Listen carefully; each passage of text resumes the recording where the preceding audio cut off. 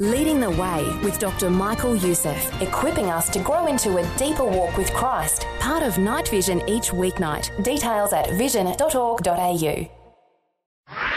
realfaith.org.au. Basically, all of a sudden, there was like a conflict that occurred at our church, and the world just completely changed for the next maybe 4 months. And then trying to continue to lead people who are also going through a lot, wondering and asking questions as to why everything had happened the way it had. So it was a very tough time. Welcome to Real Faith. Conversations about the impact faith has on our lives and the challenges we go through. Helping us today and giving us hope for tomorrow. That's real people, real life and real faith. With Eric Scatterbo.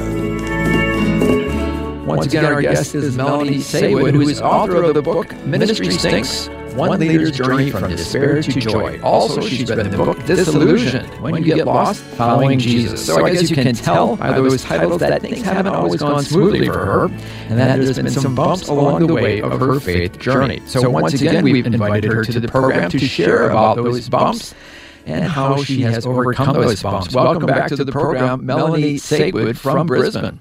Yeah, thank you so much for having me. Glad to have you with us back on the program. And last time we stopped at just when things were very, very confusing in your life. You're about 30 years old, you're married, and you have a child, and you are doing what you absolutely love, being in ministry. But you're finding out that you're being stretched, and, well, your daughter misses you. Take us back to what was going on in your life at that point. Yeah, sure. So I really just came to the point where I knew I had to do things different. And, I stepped back and I tried to use all of the strategy and wisdom that I had and, of course, prayer and seeking God to work out how I was going to continue doing this, because clearly that's what He wanted for me to be doing, and be able to manage all the other responsibilities. And so in a sense, I came up with some boundaries. I came up with ways for me to work that would make me more efficient, so that I wasn't spending, stacks of time doing things that were a waste of time, really. I continued to have ups and downs in my ministry journey. I was working there for about 4.5 years. And so there were different things that I would get challenged with at different times. But towards the end of my time there, I think it was probably maybe halfway through the third year, I was actually doing quite well. I felt like I had quite a, balance going on, and I was definitely kicking some goals as well in terms of ministry. We had a whole bunch of small groups open, a number of groups that we'd never had before. But basically, all of a sudden, there was a conflict that occurred at our church. And, the world just completely changed for the next maybe 4 months. And it ended up being so devastating. And basically our senior pastor was removed from his position.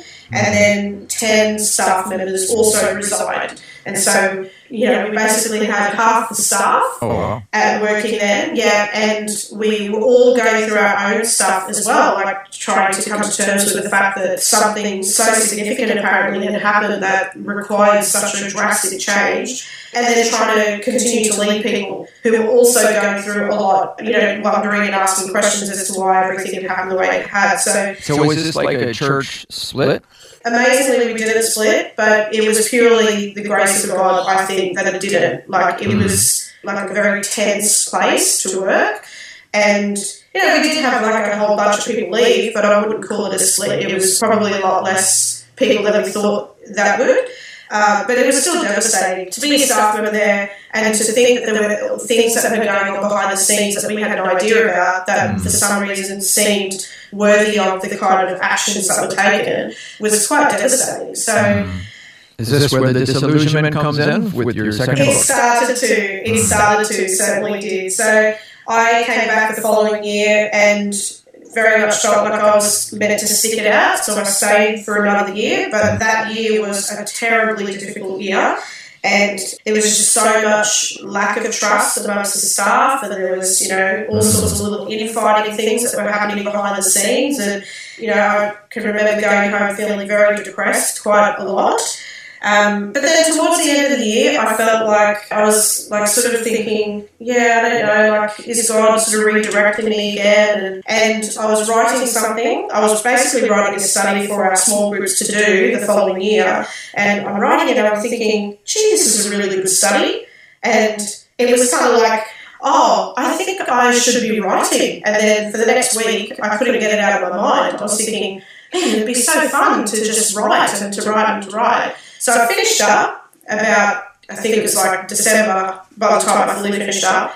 And then the beginning of that following year, which was 2019, I just was completely surprised by it. It was about 3 months of just being in pain and feeling depressed and feeling like I had been abandoned by God. And you know, even though it was a choice of my own, for some reason I had felt like I didn't have a choice in the choice, which was really weird. And it was probably a month into that I was able to put a name to it, and then it was disillusionment. And I went, oh, wow, okay, I'm pretty disillusioned. I probably need to do something about this because it feels quite awful. And I had met up with the pastor at the time, and they told me the story of Shadrach, Meshach, and Abednego, which amazing that story comes up again. Yeah. And the fact that they had gone into the furnace and they'd come out and there wasn't even the smell of smoke on them. And it suddenly became my vision that, you know, for my life, I'm not going to walk away from everything that happened and allow the enemy to have still got his smoke into my clothes. I want to be completely rid of this.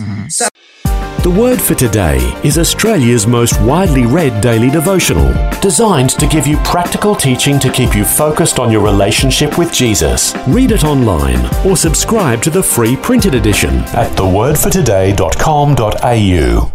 You're listening to Real Faith, conversations with real people about how God works in their lives.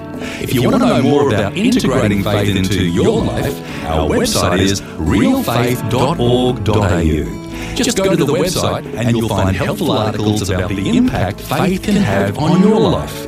Once again, that's realfaith.org.au.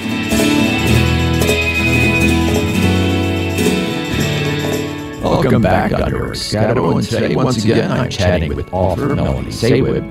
This time we're focusing on her second book, Disillusion, When You Get Lost Following Jesus. As we heard before the break, Melanie became disillusioned herself while working in ministry, but instead of getting stuck there and sinking in despair, she really pressed into the Lord and learned some valuable lessons that inspired her to write a book to help others in similar circumstances, including myself.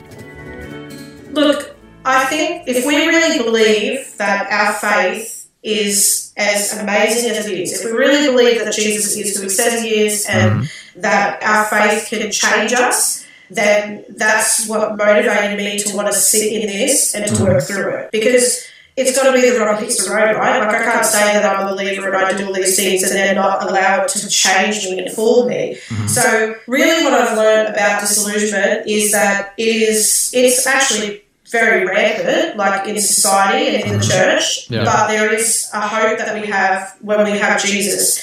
That every circumstance we go through is really an opportunity for us to rework in us and be transformed. And so really, in essence, what I'm trying to say is that we need to understand disillusionment. We need to understand how the enemy uses it, because I can tell you, he stands to gain from it. Oh, definitely. But we're walking this tightrope where it can be something that brings glory to God, or it's something that the enemy can, use to his advantage. And so we walk that tightrope by learning to understand it and just going, okay, this is disillusionment, this is not. And in the book, I actually talk about some statements that people who are disillusioned make, because there's actually some really common things that people who are disillusioned say, and so it makes it a lot easier for us to identify it in ourselves.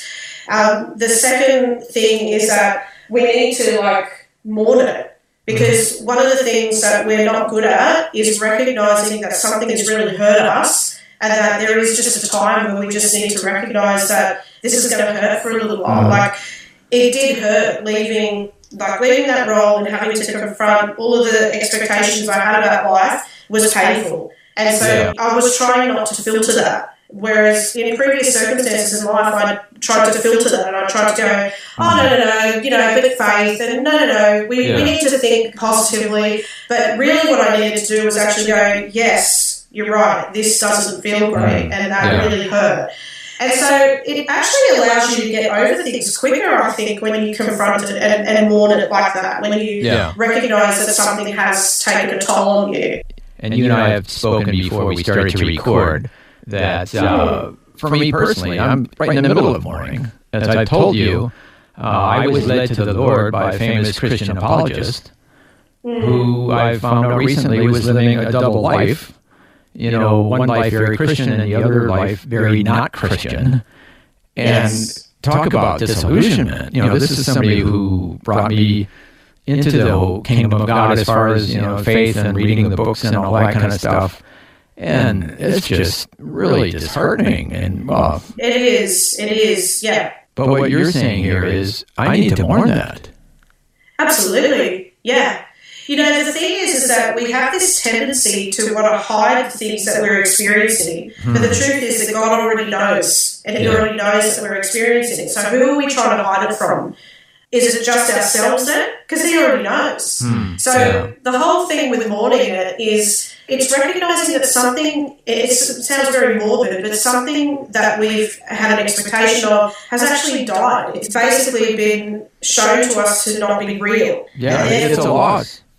It's a loss. And so, with any loss, like, you need to mourn it. You need to recognise that this has actually hurt, and it's okay that this has hurt. Yeah, it hurts, and I'm sad.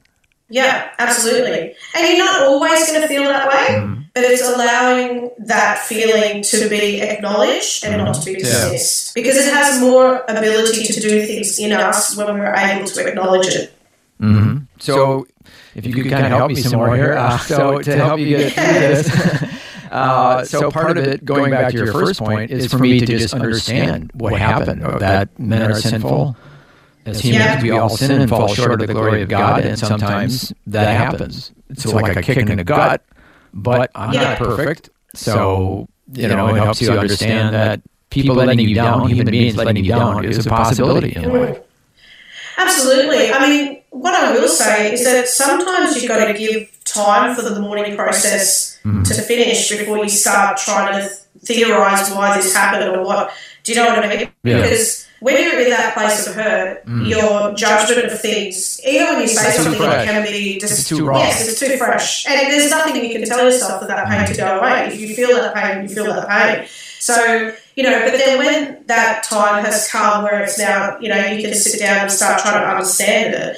One of the key things that I talk about in the book, and which is what I did for myself, is I made it really clear to myself in writing what it was I was expecting. What do you mean? Like, what was I expecting of a Christian leader, for instance? What was I expecting of that person? Well, that they had integrity and that kind of thing. Yeah, absolutely. And some of these things are realistic. Like, it's not that I'm saying that it's not realistic, but it's like, what did I expect? This program is a production of Vision Christian Media. To find out more about us, see vision.org.au.